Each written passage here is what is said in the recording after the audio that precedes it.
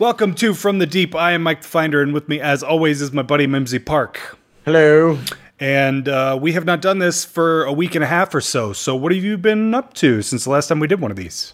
Just staying inside and not getting sick and dying. That's pretty much it. We did do what was quite possibly the most uncomfortable video I've ever done, which was the watch along movie reaction of Thanksgiving. Yeah, so I haven't actually talked about that on my channel yet. Oh, have you not? No, because I was going to make a video on Thanksgiving and I ended up not doing it and whatever. But I will link that video up in the description or down in the description and up linked right here in one of the cards. We did a watch along. Your account is 18 and up. Yeah, you do have to be 18 at least to watch that video. We did a watch along with the movie Thanksgiving from 2009. And if you haven't seen that movie, you are one of the lucky few. Missing nothing. Yeah. You're missing nothing. We did that so you don't have to. Yeah, and if you want to see us watch it, and it's actually a pretty funny video. You did a very good job at cutting that up. Thank you. It was. I was laughing so hard while I was watching it, but I was like, dude, I can't.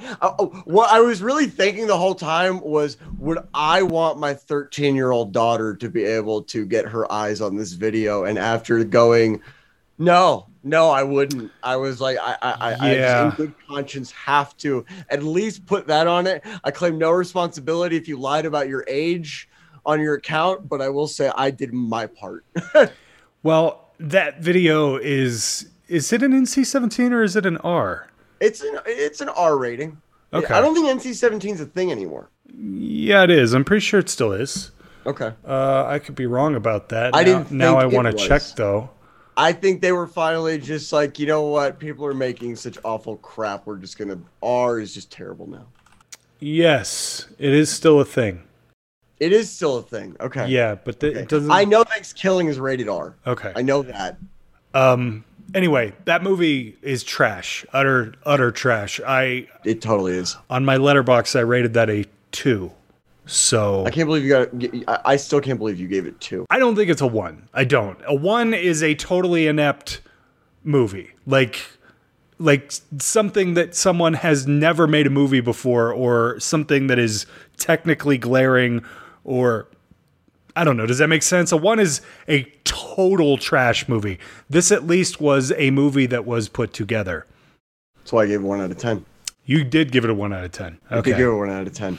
Well, ratings are opinion based, so what am I going to say about that? That's subjective. Yeah. No. So, I mean, yeah, exactly. I don't know if I actually don't know if I've ever rated anything a 1, now that I think about it. I've only given a handful of things a 10. But I don't think I've actually ever rated anything a 1 before. See, this is why I don't have a rating system, though, because what if I if I watch it next time, it's not going to be the same, and then it just seems irrelevant to begin with, or altogether.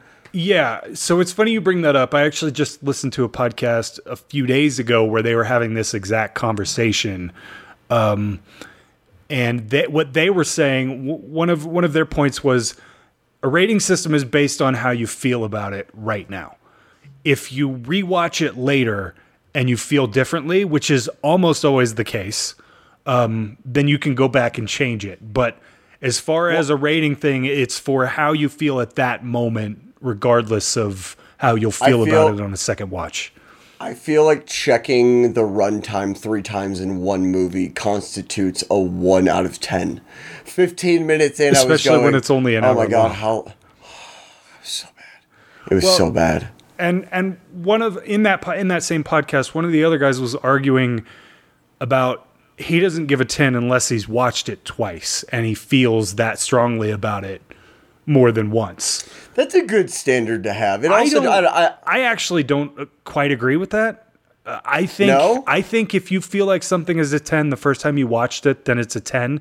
If you're rewatching it, it comes down a little bit, then it comes down a little bit. I guess it depends on how much weight you put on your rating system. That's what it, yes, I think you're 100% right. I don't take it as seriously. I feel like a 5 is meh.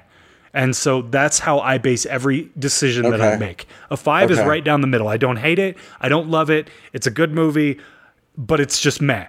A 0 or a 1 rather is absolute garbage, and a 10 is a masterpiece. So right, okay. And again, I feel like I really do agree with that guy. It's based on how I feel that time when I watch it.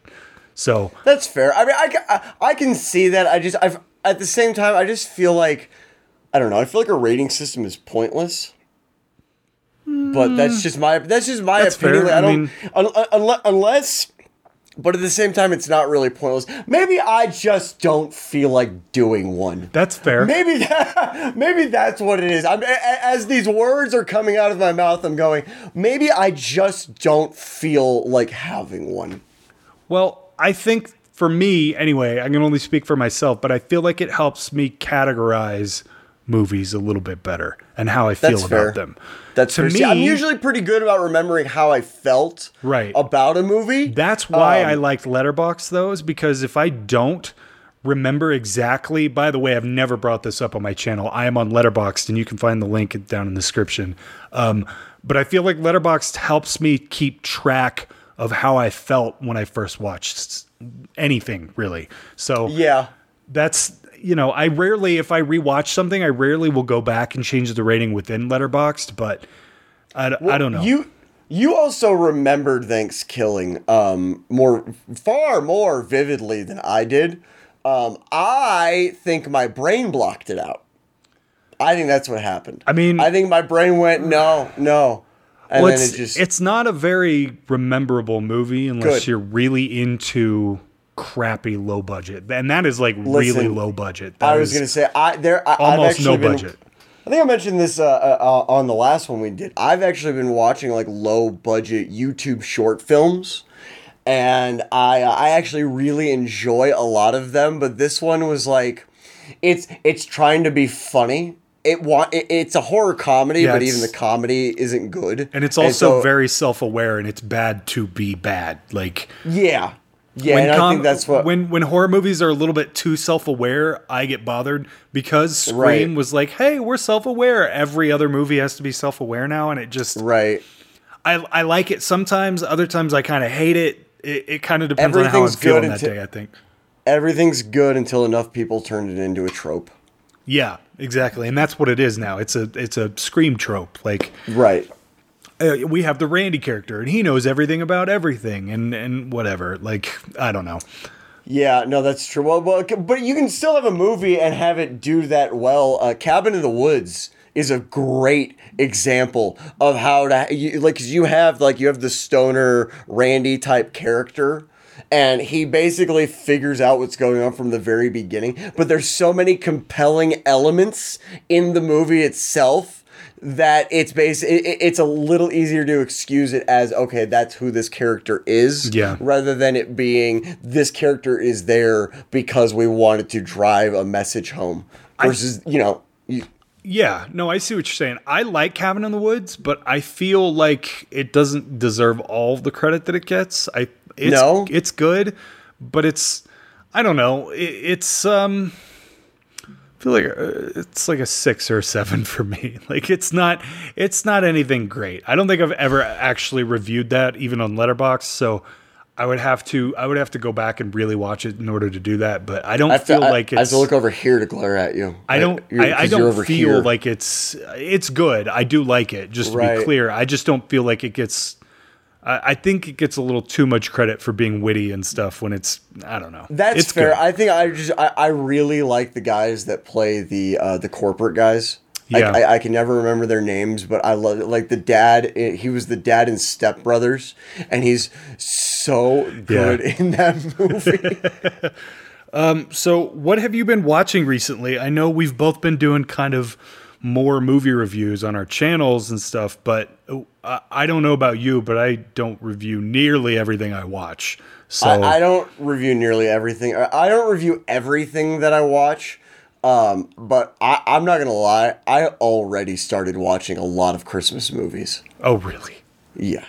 I already started watching a lot of Christmas movies. I have watched Elf. I watched Elf before Thanksgiving, actually.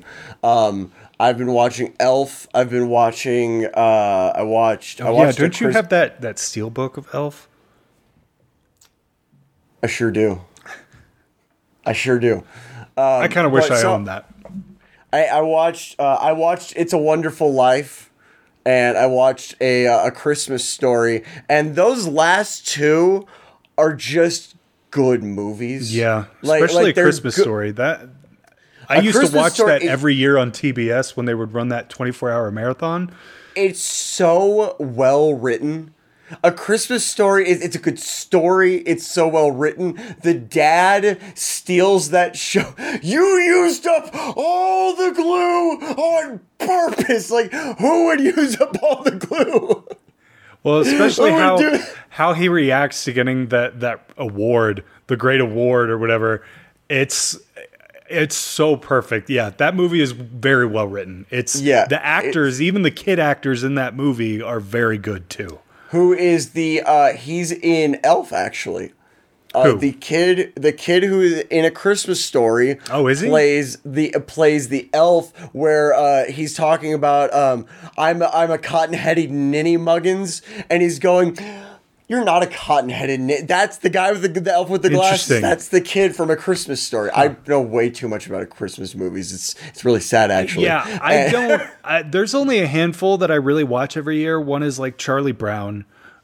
Jingle All the Way is my main one. Like, that is my main Christmas movie for me. You really need to start. Listen, I watched that recently. You really need to start calling that a guilty pleasure. Oh no, it is. It very much is, and like to a point that I'm fully self-aware of how not great that movie is, but it is so ingrained in my memory as a Christmas movie that I don't know. It is a guilty pleasure, but it's fun. I love that movie so much. It is fun. I will say that. It is Sinbad fun. in that movie is hilarious. He is hilarious.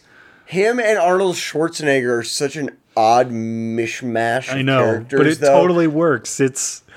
my whole thing, the worst part of that movie is his son. That kid... The kid from Star Wars? We don't talk about that Star Wars, so no, not the kid from Star Wars, but... It exists. No, but yes, canon. yes. Anakin, the worst Anakin you could have picked. He's such a bad actor, dude. He's such a bad actor. I mean, he was like 6. Like, what do you... I know, so was Macaulay Culkin when he did Home Alone. And that's a fairly good point. Macaulay Culkin's a gem. We won't talk about MJ, but Macaulay Culkin's a gem. Have you seen Party Monster? No. Okay, you should watch Party Monster and get back to me. Anyway, going back to what we've been watching. What Christmas movies have you been watching? Like, other than Elf and... No, Elf, It's a Wonderful Life, A Christmas Story, okay, Charlie Brown. No. The Christmas tree went up the night of Thanksgiving. After we finished dinner, I put my Christmas tree up. Well, then I trimmed my Christmas tree. And then you tripped over it? Is that what you trimmed? I trimmed my Christmas tree.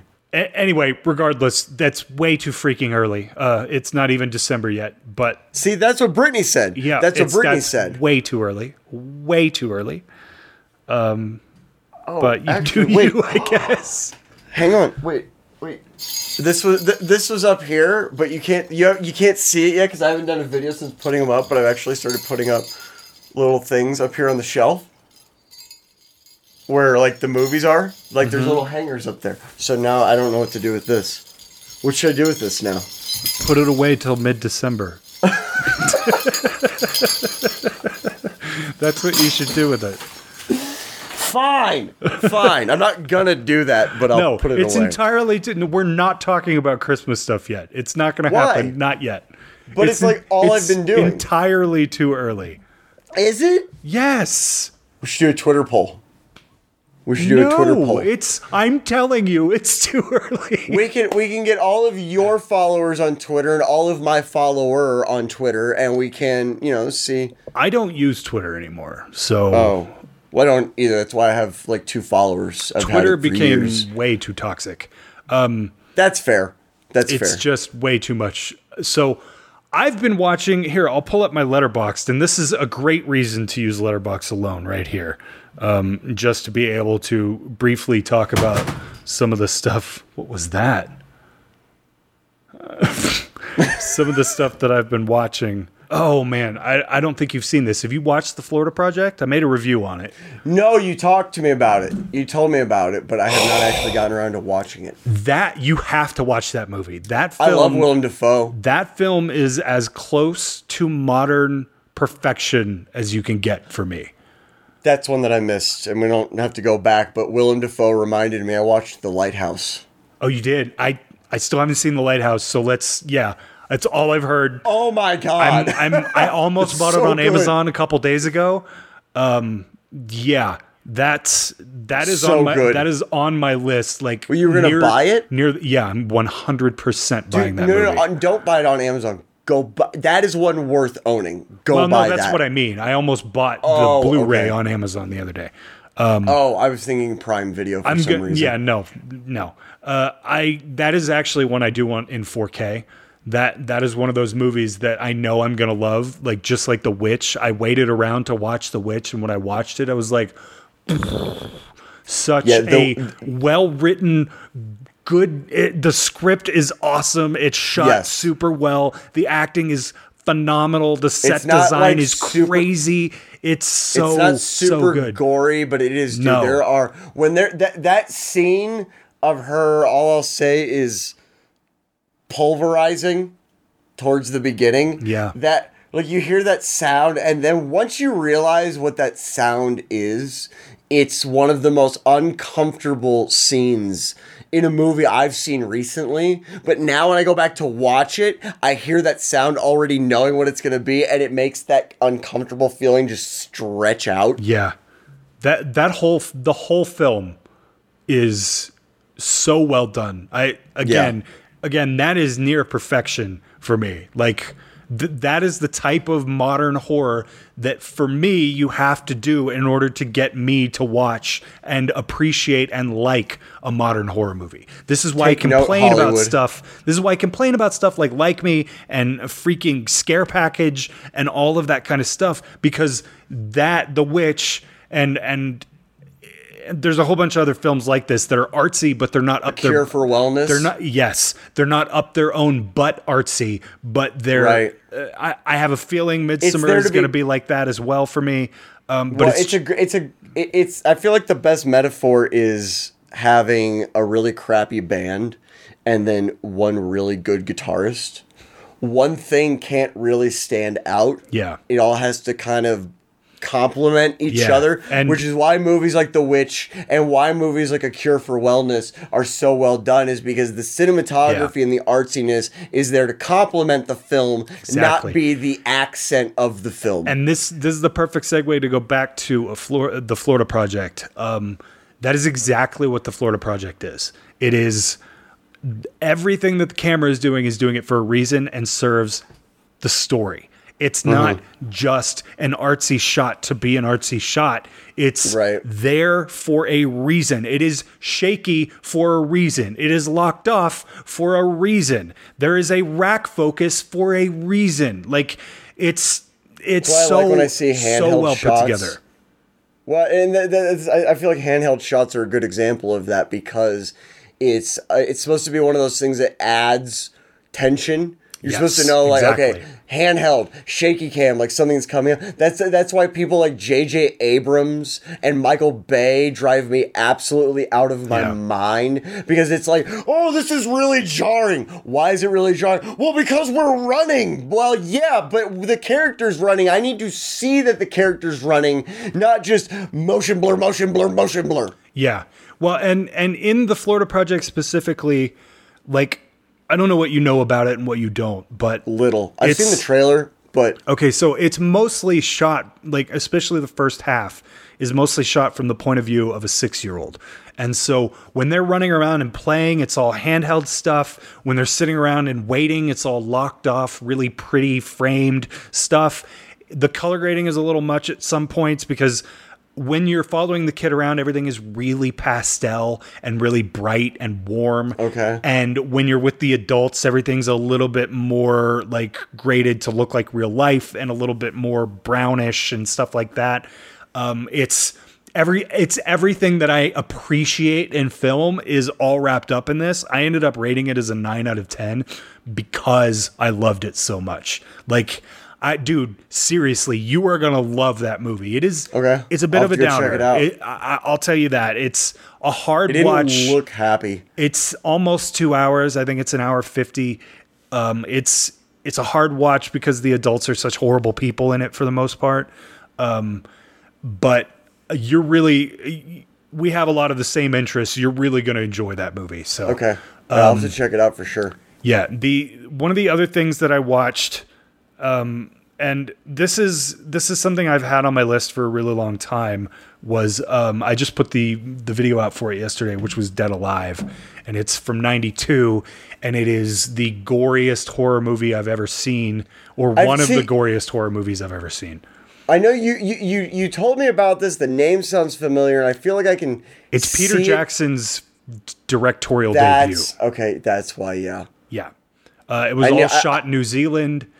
And it's hyper violent, it's hyper gory, but not in a hostile Saw type of way. Do you think he had to hold that all back when he did Lord of the Rings? Like, no, well, PG-13, and that PG-13. is what I took away from that movie the most, is the fact that he was able to make this. I think it had a $3 million budget. It did $23 million in the U.S. opening weekend, which is amazing, especially considering how gory and messed up it is. Yeah. What amazed me from it was that he was able to go from making these really crazy gory B movies over to Lord of the freaking Rings. Like I don't know, man. That's what I took away from that movie the most. I thoroughly enjoyed it. I really think. Have you seen Reanimator? I have seen Reanimator. It's on that level of gore. Like, that's the type of gore it is. There's that scene with the straw in the head and the there is some in Dead Alive. There is some gross out humor like that. Like, there's a point where this old lady eats a dog and they're pulling the tail out of her mouth, and it just keeps coming. Like, God. Yeah, that almost got me to gag. I'm not one of those people that gags super easily, but that almost got me to that point. That doesn't bode well for me then. Well, I don't think it's your style of movie. It's got a lot of really cool claymation, like 90s claymation, Pee Wee Herman style, MTV, like that kind of claymation, which is super cool. It's got some of the coolest like monsters I've seen in a long time. I thoroughly enjoyed it. It is my type of horror movie. Yeah. And I'm actually kind of surprised I'd never seen it before. Like, it's been on the back burner. Oh, it was your first watch? It was my first watch. And it's, I got to tell you, it's up there near Pieces. And, like, it's near the top of my favorite horror at this point. Like, I loved it. I would say that I'll go check it out, but I might someday. But here's the other thing: is it's kind of hard to track down. I don't know if it's on Shudder or not. I don't think it is, but it doesn't have a Blu-ray release as far as I know. Really? It's only been on VHS and DVD.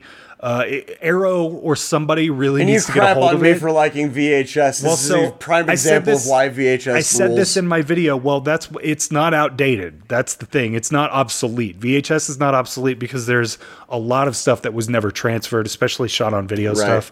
But it's just one of those movies that never got any love or attention. And I think, I don't know if it's because Peter Jackson won't allow it. I don't know. But I loved it. Does he not like the fact that he made it? I honestly don't know. I have never heard him talk about it. I've never seen anyone bring it up in interviews. It may just be one of those things. It's like I said, from 92. It came over to the States in 93. So it may just be not a well-remembered thing. But if you really think about 93 to 2001 or 2 when Lord of the Rings, that is not that long of time. So no, it's not, and it's a massively different project. Yes. Not just in genre, but in scale. The pure scale of Lord of the Rings. It's like I said, I was blown away that he was able to come from making stuff like this to making Lord of the Rings. So this is why teams exist, though. This is why you have a cinematographer. That's why you have, your production designer. That's why you have all these people. If you hire the right people to get the job done, it makes it a little bit different. Yeah. But it's still a massively different scope and 100%. just different project in general of everything involved in the project. But it's got a lot of practical effects, a lot of really cool gore shots. How do you even sell a studio on that? Like, well, yeah, the guy that did Dead Alive, yeah, he wants to do Lord of the Rings. Well, to be fair, we're not going to do that. I'm not super familiar with Peter Jackson's like entire filmography, so I don't know what was between Dead Alive and Lord of the Rings. I'm sure there were multiple things between that he did in order to work his way over into Lord of the Rings. I would imagine. But again, I'm not super familiar with his work. So the couple other things that I watched here, I watched Blood Rage because it was Thanksgiving. I watch Blood Rage every year. Every year it gets worse. I also watched The Gore Girls, which is from 1972 from Herschel Gordon Lewis. It's kind of a sexploitation slasher-ish, like proto-slasher. Those are the ones where I started looking at the clock like... Yeah, no, it's definitely not your type of movie. It is old 70s garbage. Like, it's, there's a lot of... I want those to be fun, but they just never are for me. Sometimes they are. Most of the time, they're just a little too outdated in order to be, like, really fun. Yeah. This one was fun, but the dialogue was so poor that I just couldn't get into it. But that I watched Blood Rage, The Gore Girls. I also watched Scream: The Inside Story, which is like an hour and a half full length feature documentary on the making of Scream, and it was really good. But that's pretty much it. I could keep going, but those are the kind of highlights of what I've watched. So, like I said, I would like to start doing this more often. You should start using Letterboxd more so we can start doing this a little bit more often. I was going to say, because there's movies I watched, but I can't remember. Yeah. I can't remember what I watched. Yeah. The ones that are sticking out in my head, though, are like Christmas movies. I think what happened was we watched Thanksgiving and I went, I need a break. I need a break from that TV screen because now screens hurt. Well, that's fair. Thanksgiving is so bad that I did end up watching. Because then I had to edit it too. Yeah, you watched it like 2 or 3 times. More like 3, yeah. So I fortunately for myself did not have to do that. But just so everybody on the channel knows, we do we make, what would you call it? Reaction watch along stuff. It's called Angry Guys Theater. Reaction watch along. Yeah, it's on his channel. I also have the playlist on my channel. So if you're looking for that, I will have that down in the description below. The 2 episodes we have out right now couldn't be more different. Yeah, we watched Halloween Town, the first one, and Thanksgiving for the second one. So I feel like we set a precedent with that, though, because now we can sit there and go, okay, it's all free game. Yeah. Well, and that's, I think, what's going to be cool about it is because of Thanksgiving, I think we're going to kind of turn it more towards reaction videos than watch-along stuff, which I think is more entertaining to watch. More entertaining. It's less room for error as far as if you get off somewhere. Yeah, also true. Or whatever happens with that. It's a lot more fun for me.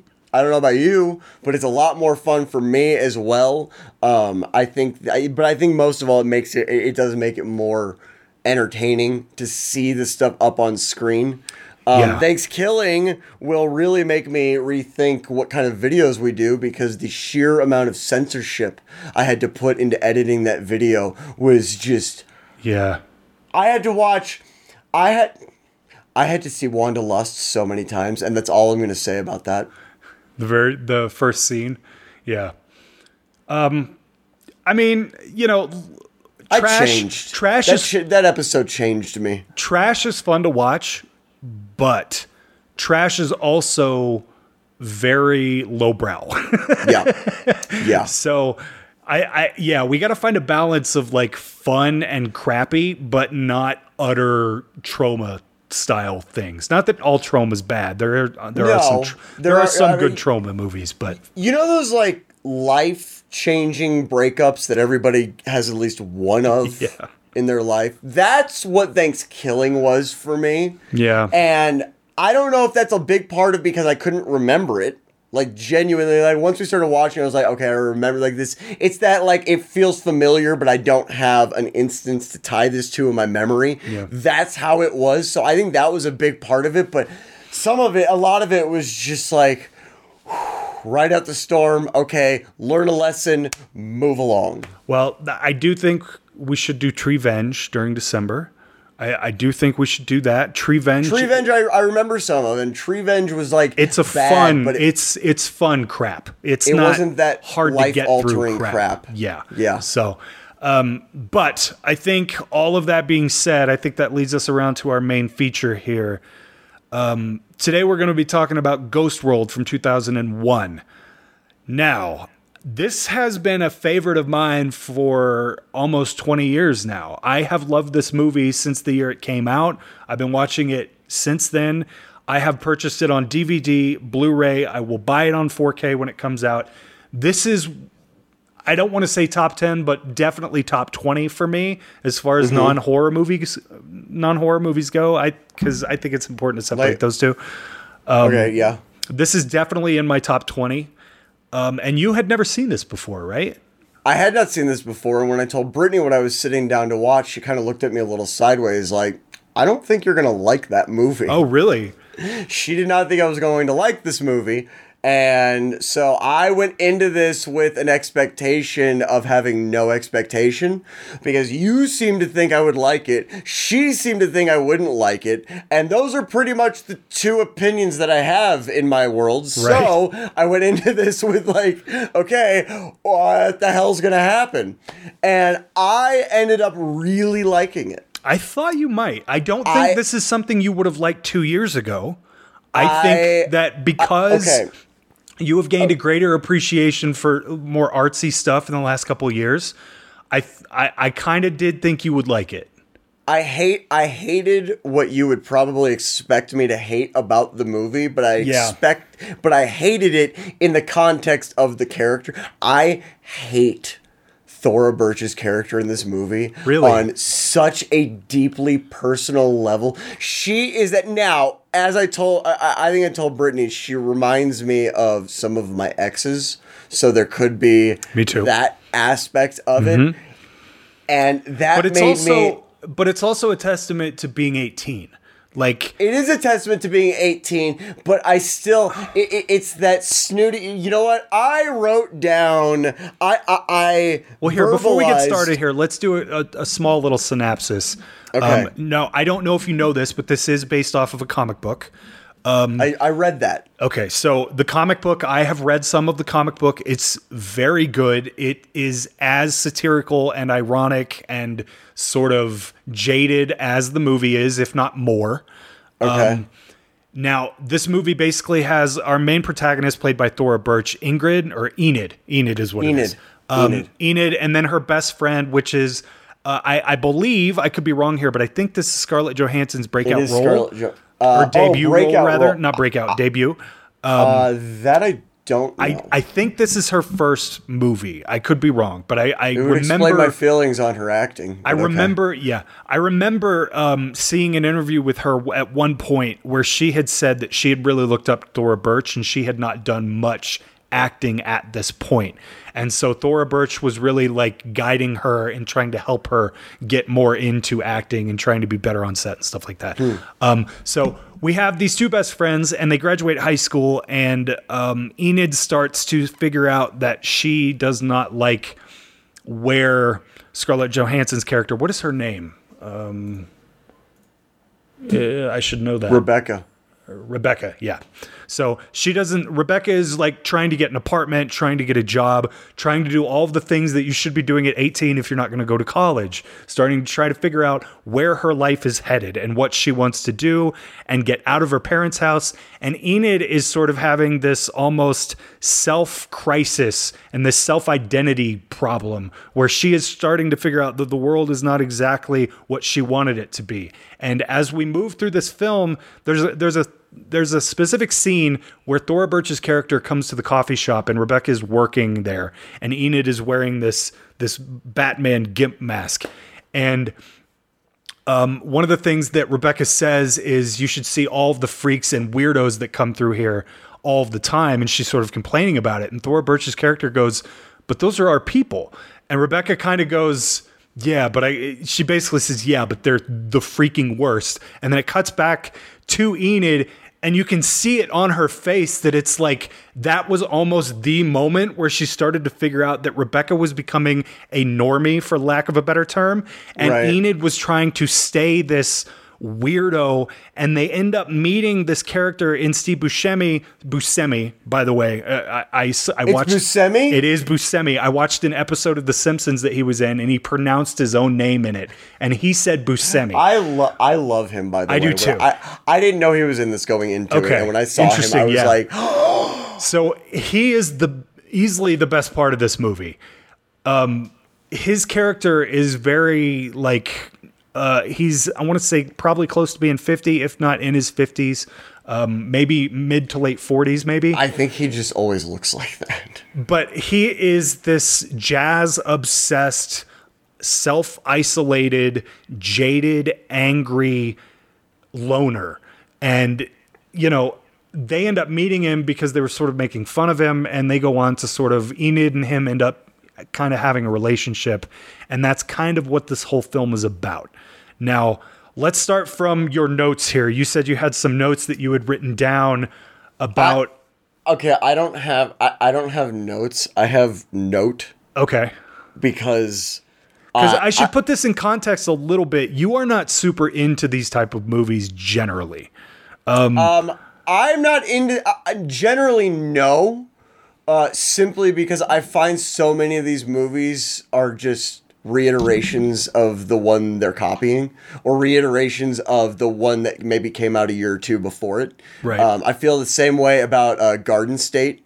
Garden State came out at a time where all of these were already standards, and they just kind of jumped from one occurrence to the other in the paradigm of coming-of-age indie movies. This is right before all of that started to happen really hardcore. Because I would say that, like, 2003, 2004, that's when all that stuff really started to happen. And I use that as context for watching this, by the way. And you, as you should, because you have to put it in the year. You have to think of this in the year that it was coming out. 2001, this movie reeks of 2001. Like, everything about it, from its sadness to its self-deprecation to its almost anger at like normal people, and it drips 2001 to me. Let me read this, and then we'll get into how very different you and I apparently perceived this movie to be. Because as you went through that synopsis, I went, huh. Yeah, well, and this is why I wanted to talk about this movie, because I know, because I've seen it so many times, I have a much different view of this than what you and you experienced it at a much younger age for the first time than I did. So my this is not nice. Don't worry, it's not vulgar or anything. I genuinely I had to write down to verbalize or bring into the world how much I really don't like Thora Birch's character. Oh, I knew you wouldn't. Thora Birch's character is that annoyingly confident outcast. There is a vulgar term in there. Outcast who's got the whole world figured out by 18, and her only redeeming quality is her own awkwardness and pretentious nihilism. Okay, so all right, let's touch on that for a second. She does feel like she knows everything. Yes, but throughout that the movie, is a character. she self-realizes that she doesn't. I think that's what's important. So let me read. I didn't get that at all. Let me read what I wrote in my letterbox. This is a small paragraph. This movie is very endearing, and there's something about it that makes it very powerful. It's got this overwhelming feeling of sadness, but it's wrapped in this dense snarkiness and ironic sense of humor that is very 2001. It reminds me of being a teenager that wants, in all caps, to be different and an individual, but being so wrapped up in what everyone else thinks, it cancels it all out, slowly becoming disenchanted with what the world actually is versus what the world versus what you thought the world would be. I don't think this would resonate with today's generation, but for people my age, this is the perfect snapshot of the early 2000s. And the ending makes this film, which we'll talk about later. So go ahead. I would say the message of this movie is probably actually more relevant than ever.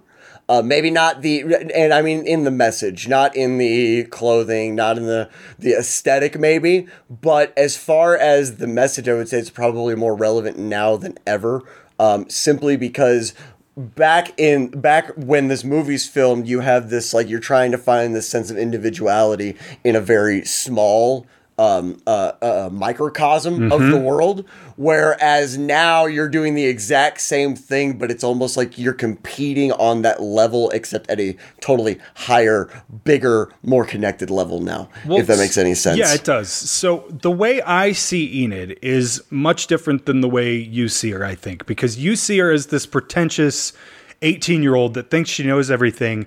And get over yourself was a big feeling throughout this whole movie for me. The way I see her is I see a lot of myself at 18 in her, because the way she is, like when she dyes her hair green is a perfect example of this. When she's trying to immediately rebel against what Rebecca wants to do. It's the scene directly after where Rebecca says, we have to kind of look like Richie Uppies in order to get this apartment.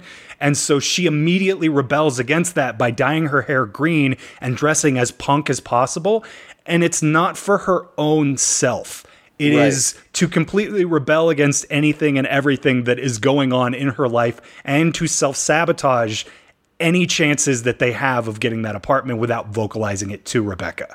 Well, so, I think that speaks to the writing of it too. Like the fact that I hate it, and don't get me wrong, I recognized this while I'm watching it, that the fact that I hate this character so much, or maybe not hate so much, because that's more a feeling reserved. Well, I was going to say, she doesn't do anything necessarily to warrant hate. Like, she's just sort of a pretentious douche. I really, yeah. Well, and that's the thing, though, is that's just who that character is. And it speaks so well to how the writers captured not only her attitude, but also how she's seeing everything. Like when she's in the bar with Steve Buscemi and she introduces him to that girl, she's sitting there and she takes off her glasses and she takes off that thing and she's seeing all these people. It's cutting in and out well, I almost got distracted there. It's cutting in and out of how she feels and views everything, and also giving you the feeling of how she feels and why she feels that way. Well, so let's talk about, what is his name in this? Seymour. Let's talk about Seymour for a second, because here's how I view this. They are very snarky, angry 18-year-olds at the beginning of this movie. Mm-hmm. And then they meet Seymour. More specifically, Enid meets Seymour. What I take away from this movie is that Enid sees herself in Seymour. Seymour is a actual representation of what a freak and a loner looks like as they've been a freak and a loner their entire life. Mm-hmm. And so she sees, as she's coming to grips with the fact that she doesn't want to be a normie like Rebecca is going more in this direction, she starts to lean more on Seymour, because Seymour is the representation of what she sees her future as. And when she tells him, when he says, why are you so interested in my love life? What she tells him is, because I can't stand a world where a person like you can't get a date.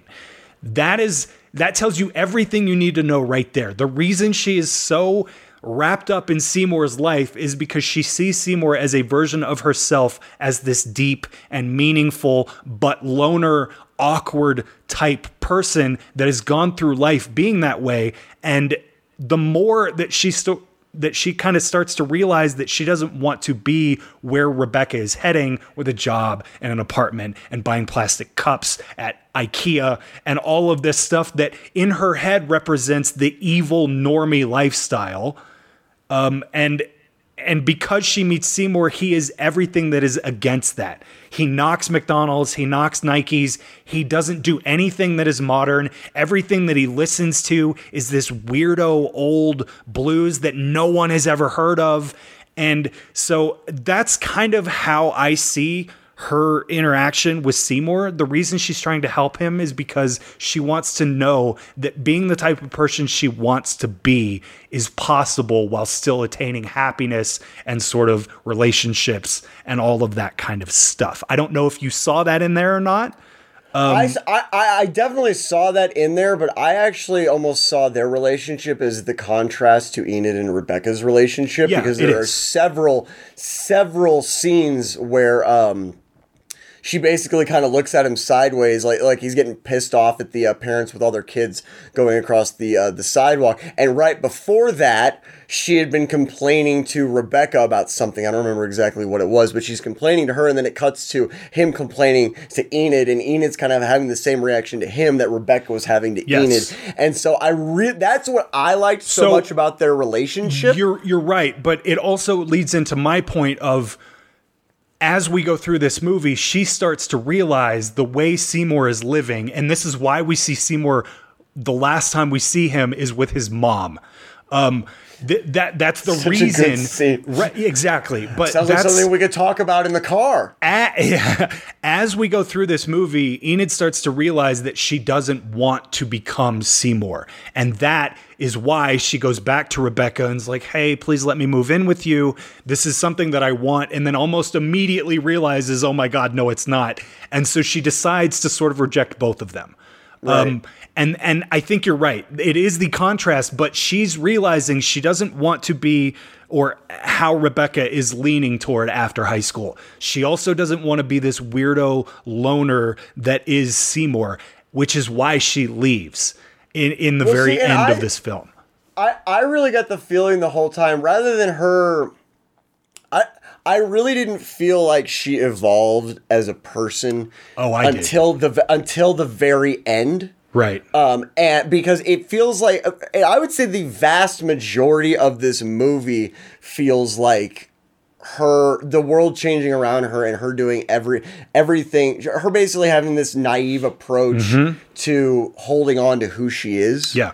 When almost avoiding growing up. That's the coming of age part of this film. Yeah. Right. But I felt like, to me, her running away was still her holding on to, no, I don't want to do this, and basically trying to find it somewhere else. That's how I took it. Well, there are some theories to the end that we'll talk about here in a little bit, but I think you're right. But I think that it is a slow burn. She doesn't just evolve toward the end. Her evolving is this really slow slope that she's climbing throughout the entire film. And this is something that I didn't notice until I had seen it a couple of times. There's a lot of foreshadowing in this movie, if you watch it again, of how she is slowly progressing as a character to finally get to a point of realizing she wants to be herself and not try to be one of these other people and try to fit into some other thing. Like clothing, hairstyles, stuff exactly. like that. And I did notice that. And if you realize, or if you notice, toward the end, almost everything she's wearing is red whenever she's... there's a certain point. I want to say it's after she sleeps with Seymour. No, she comes into Seymour's in all red. Yeah, but it's right around there. But there's only one other scene where she's not in red, and that's when she's packing and she's looking at everything. But almost every scene after that, she's in red, and so we'll get into this. We'll get into the theory of the ending and all of that stuff here in a little bit. But here's what I really wanted to talk about in this: how this film is shot serves the purpose of the story so freaking well. The lighting in this movie is fantastic. The writing in this movie is fantastic, and it serves the cinematography. Now, you had said that you would really enjoy the way this was shot, right? I did like the way this was shot. I thought it was shot very well, yeah. I didn't think that there were no... That's the thing, though. There were no... as far as framing goes, and when I say this, I don't mean it in a bad way. I don't mean it in it took something away kind of way. But there aren't any, really compelling framing shots in this. The framing is never... there's a bunch of stuff. When they're sitting on the bench, especially at the end, the last time when Rebecca's like... Call me sometime. That the framing there at the end when they're switching between the over the shoulder shots, Right. when everything is super shallow, and then they cut to the framing of the bench. There's a lot of subtle things like this. No, but there were. It just none of it was. And I'm not saying I didn't notice that. I mean, it wasn't like. Again, I go back to A Cure for Wellness, where you have like super compelling shots. Nothing like there wasn't anything This is artsy 20 about the years shots. before that. Like, No, I know that, but I'm saying there was nothing artsy about the shots. You got to think me. of but that's not the whole thing of this movie. It's not an art house style movie. You know what I mean? You got to remember this was 2001. And not everybody had, but this is why I complain that everything looks like a YouTube video now, is because everything is shot that way. This is, to me, this is about as close as you can get to only serving the purpose of the story in your cinematography. It doesn't get in its own way. There's not tons of shallow shots that are just all over the thing, like modern stuff. I don't know, man. The set design is very good in this too. And that's the other thing that I really feel like the cinematography helps the set design very well too. Yeah. That mixed with the costumes that are in this, design is great. It just works. Like, it is such a well-made movie. And I don't know, man. I feel like I saw this at the right point in my life, but I don't know if I would feel the same way about it if I had just watched it today for the first time. Right. Like right. that's the thing is that's why I think it's as far again I go back to the characters. I really feel the way the characters resonated with you and I is very different because I spent a great deal of this time thinking. Like, I felt bad for Steve Buscemi just because of his character. Enid's character, again, I spent a great deal of time going, dude, just get over yourself. Just get over yourself. And having that kind of like, no, the world's not fair. That's kind of just how it works. But again, it's because I'm watching it for the first time as a 34-year-old. Right. It's the same thing as if I were to watch SLC Punk right now versus watching SLC Punk as a kid and not being able to really relate to. I couldn't relate to Enid's struggle, I guess. Well, I could relate to it, but only in the sense of going through that when I was younger. Because again, we both had very similar. Well, that's why I'm confused why you hated her so much because I would hate 16-year-old me today. Well, that's why. But you I think. With this film in particular, you kind of have to look at it through that lens of being 18. You can't look at it through, I am a 30-something-year-old man that went through this 15 years ago. You have to look at it through the lens of being 18. They start the movie as these alternative hipster people. And toward the end, Rebecca's not like that at all. She's trying to grow up. She's got a job. She dresses slightly different. She's not wearing the old 50s dresses and stuff like that as much. Right. She's dressed more like a normie. And Enid is struggling to get to that point, and which is why her wardrobe doesn't change that much throughout the entire thing, except when she starts to find some self-realization toward the end.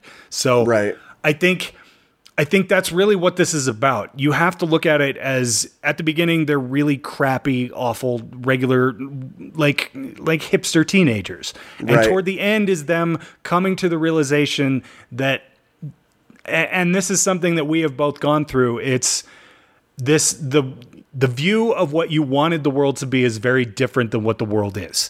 And when you try as hard as you can to be around the freaks and the weirdos and the hipsters and everything else, you start to realize that everyone around you that you're surrounding yourself with are kind of losers. And it's becoming, the coming of age part of this movie is really about her slowly starting to realize that and realizing she can't do that where she is, which is why she leaves. I think the ending makes this film. I don't know how you felt about it, but I think the movie makes this movie a powerful statement. I liked the ending. I did like the ending. I feel like there were more impactful parts in the middle, though. I feel like more just the ending felt very like, I don't know. Not lackluster isn't the right word because it's a good ending. It's actually I even said that out loud to Brittany whenever it was over. I was like, that was a very good ending, but it almost felt like Well, yeah, that's the only other option. Like, it didn't feel. I don't know. I felt Well, like okay, maybe so- I saw it coming as far as her. Not that there's supposed to be a twist ending or anything like that. It just felt very. The ending felt predictable. Again, not in a bad way, just in a matter of fact way. Just I feel like I saw it coming because it feels like maybe. Well, she because, says it like halfway through the movie. She says what she's gonna do. right. She But- tells so- Steve Buscemi that like, hey, I've Why always don't we wanted just to get in just your car get on and a leave? Yeah. I've just and Yeah, not no, tell and I anyone. remember that as I'm watching it. I feel like there were more memorable parts of the movie than the ending. There, obviously, this is up to interpretation, but there are theories that the ending is her killing herself.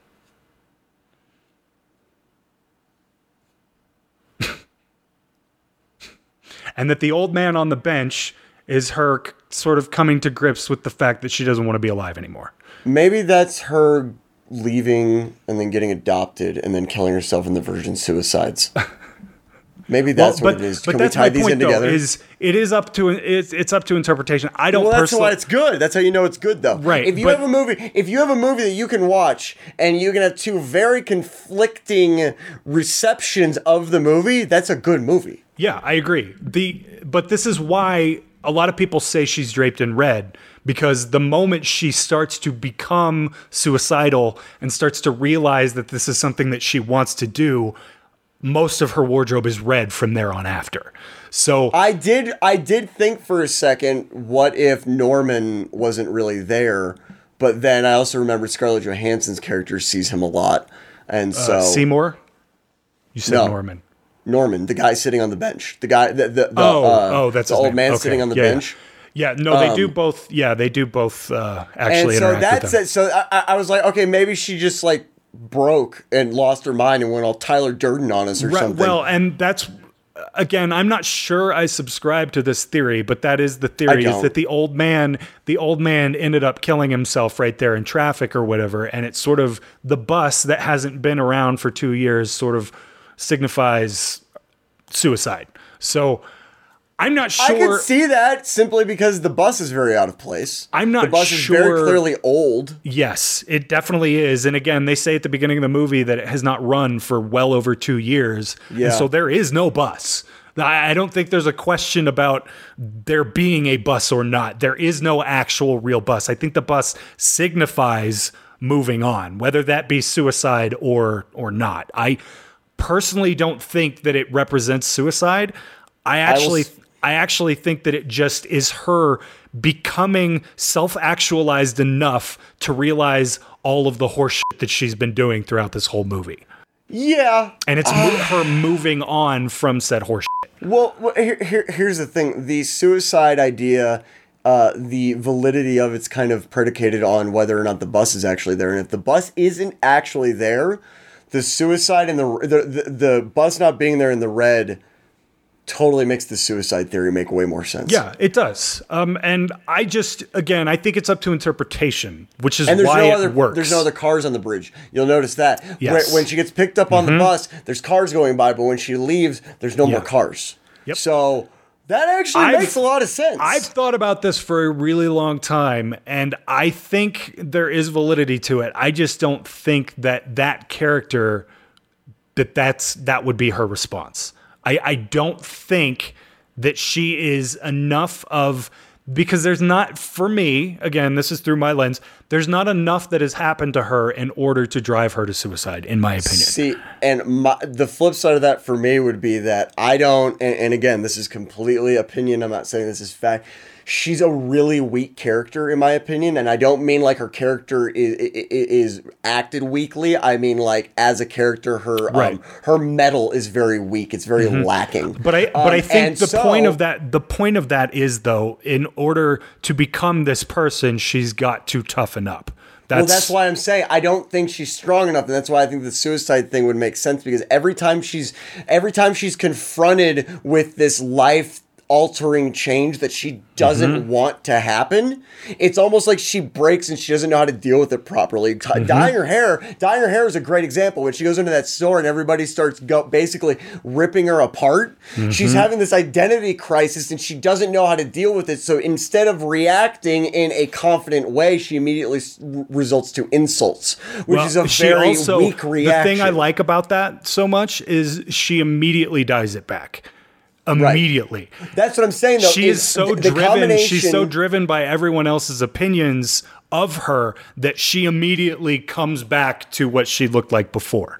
Well, again, in the context of the suicide theory, in that context, it makes sense to me because she's basically, at the end, she's now lost everything. She's either lost or pushed everything away. The only sustaining source in her life is her dad, and it's very clear that she doesn't want that to happen. She's basically put up a very big wall there. So in the context of her being weak in character, and then having all of that just break down, that in combination with how it ends is why I think it makes sense. Why the suicide theory makes sense, because of the way that it ends in combination with how poorly she deals with these changes throughout the movie. I don't know what's going on with the camera. No, I agree. But I think you can have all of the exact same thing without the suicide. I really do. Totally.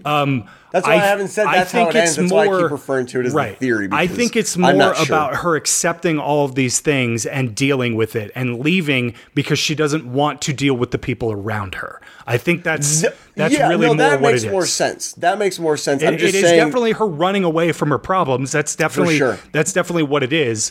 But at the same time, I feel like she feels the only way that she can move on is in order to get away from where she was at.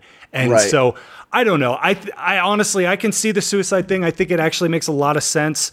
That's what I'm saying is it makes a lot of sense. No, it does. It totally makes a lot of sense. But I don't, but I don't think that's what it is. And again, that's just my interpretation of it. But overall, what did you think? Did you end up liking this movie? I did. I liked it for the things that I liked, and I even liked it for the things that I hated. And again, that's how I knew it was good, was because as I'm going through this movie, I'm having this conflicting, there's a 34-year-old in me going, suck it up, Buttercup, this is life sucks and we all deal with it. And then there's the other part of me remembering going through all of that. And so inside, I'm having this inner conflict, and at a certain point, it all blossomed into this realization that this is what a movie's supposed to do. That's what it's a movie is supposed to be doing, is making you not only recognize these things, but be able to watch it as an adult, remember what it was like as a kid. But I also don't think that works unless you have the connection to that main 100%. Character in one way or another. So here's the thing, is I watched this movie way different now than I watched it when I first saw it. Because now I have the life experience. And again, this is why I don't think the suicide thing is how it ends. Because you don't get to a suck it up unless you go through the things that she's going through. And this is something that literally everyone, especially people in the hardcore scene, punks, all of that, she is dealing with all of that stuff and realizing that this whole scene is not something that is sustainable for success and everything else. Exactly. And that's the thing. You don't get to jaded 30-year-old unless you've gone through this self-actualization that she is going through in this movie. Right. And let's be honest, we all get to jaded 30-year-old. Yeah. 100%. Yeah. Not all of us. Most of us get to jaded 30-year-old, and it's mostly people like this. People that actually grew up with some obstacles, and I'm not trying to ostracize anybody. I'm just saying that for the most part, in general, there are exceptions, but in general, people that do kind of hang out on the fringes while they're growing up eventually go... I'm not sure what that was. Eventually go through this process that brings you to the same point everybody's at, just in a different way. Yeah. And big part of becoming an adult is realizing the reason everyone seems lame from when you were a teenager is because you looked through the lens of being a teenager. And the only real way to get over that is to become an adult. And that, in my opinion, is what this movie is about. Yeah, and I think that's why it's important for adults to watch it, because if you watch this and you actually watch it and you take anything away from it, at the very least, you have to at least take away from this that growing up sucks. Well, it just sucks. Yeah. It's fun, but there is a 3 to 4 year period where it just sucks for a while. Yeah. Well, and you and I have had this conversation multiple times. When I became disenchanted with the whole punk thing and hardcore thing and all of that stuff was when I realized that everybody that I was looking up to was as shallow as all the people that they claimed to hate. Right. And that, I think, is why this movie resonates with me so much, because a lot of the unspoken stuff that she is going through as far as the whole punk thing and all of that stuff, it's a very unsaid part of this movie of her becoming an adult through growing up that way. Which is why I see a lot of myself in her in this film, because that's just, again, it's just part of becoming an adult.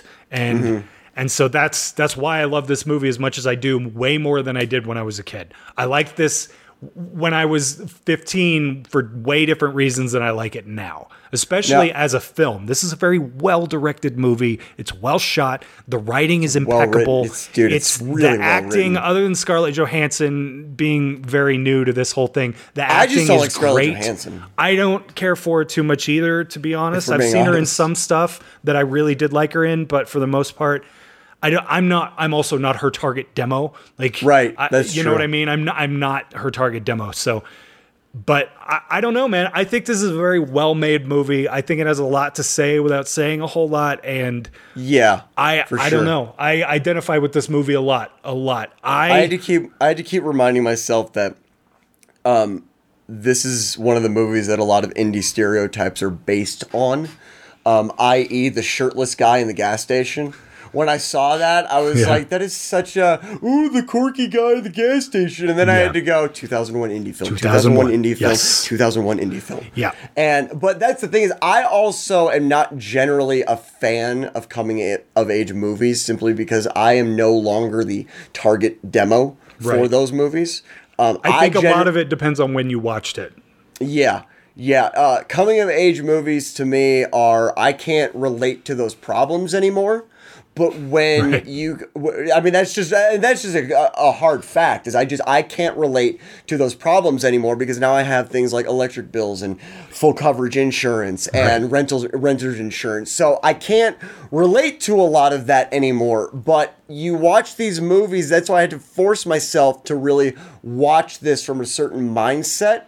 But I really think in order to do that, you have to appreciate, this sounds so pretentious, but you have to appreciate film as an art form in order to be able to kind of project yourself into that mindset of, okay, this is who this is going for, pay attention to the thing, and be able to pick out the things that it's aiming those things at, and then evaluate them from there. Yeah, I completely agree.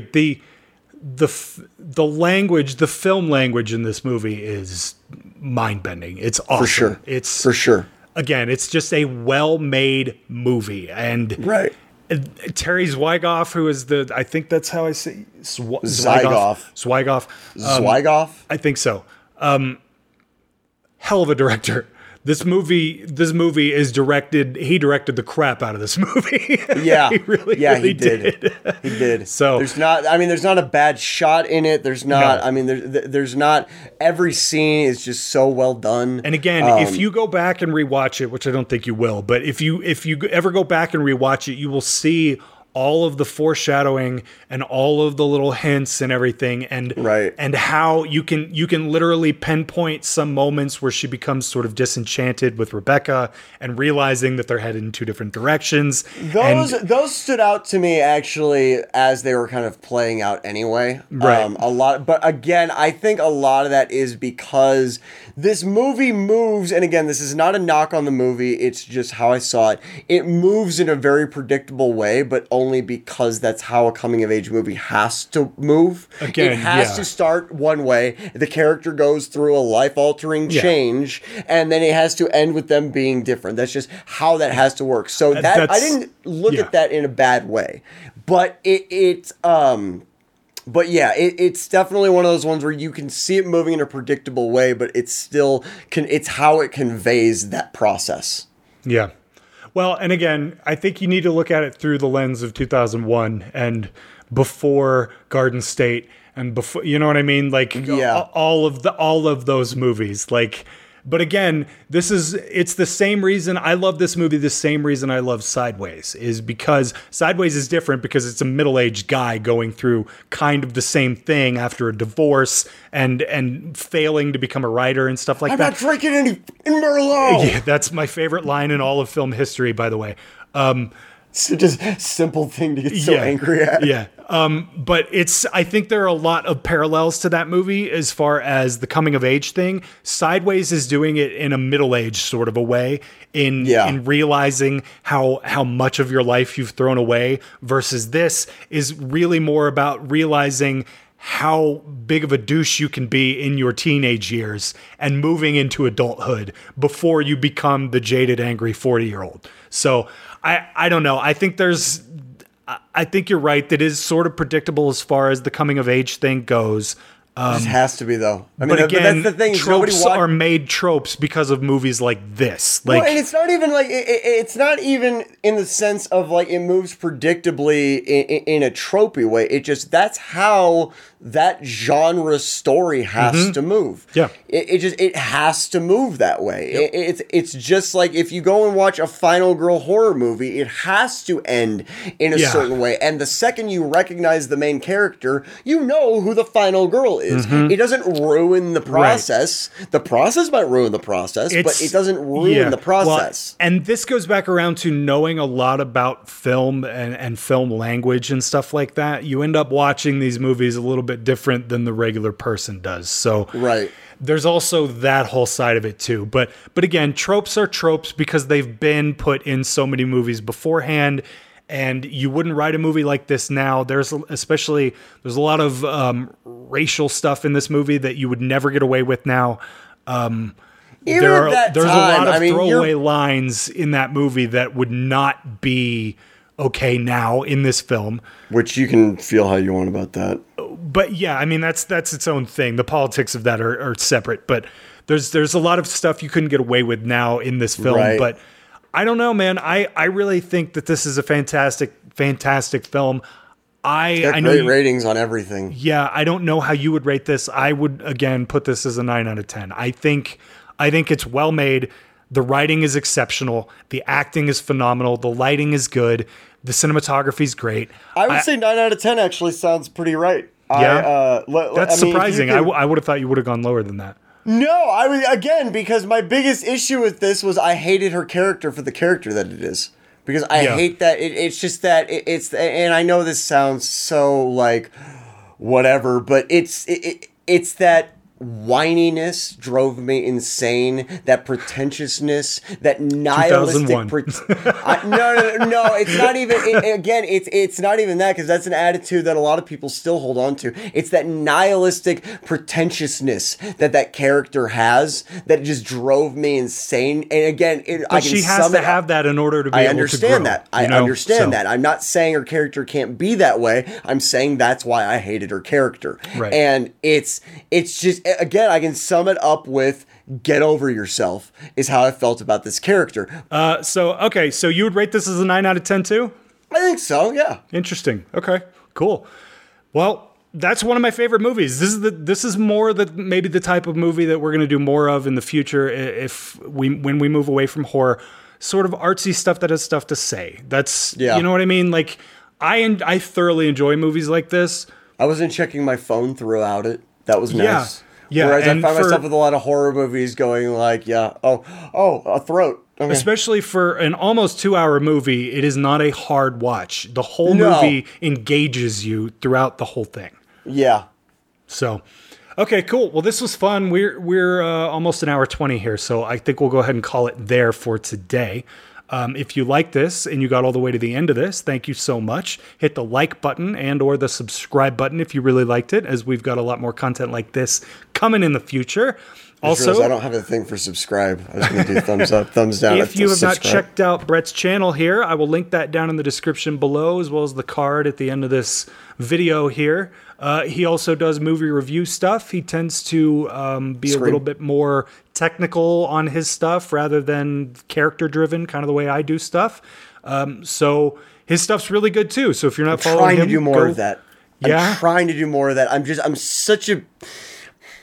such an a-hole, and I can't help it. Well, I think the best way to say that is you don't watch movies with as much empathy as I do. I think that's the best way to put it. That might explain why her character bothered me so much. Yeah. Because it's like I know what your character is. I don't. Well, yeah, it's also because this the way. Yeah, we also grew up being pretentious hipsters, and so it's easy to hate on that because we know how BS and garbage. I wasn't a hipster. I really did have the best music collection. Exactly. Arcade Fire for life. Exactly. So, anyway, thank you guys for watching this, and we will see you next time on From the Deep. Ta-ta. Bye-bye.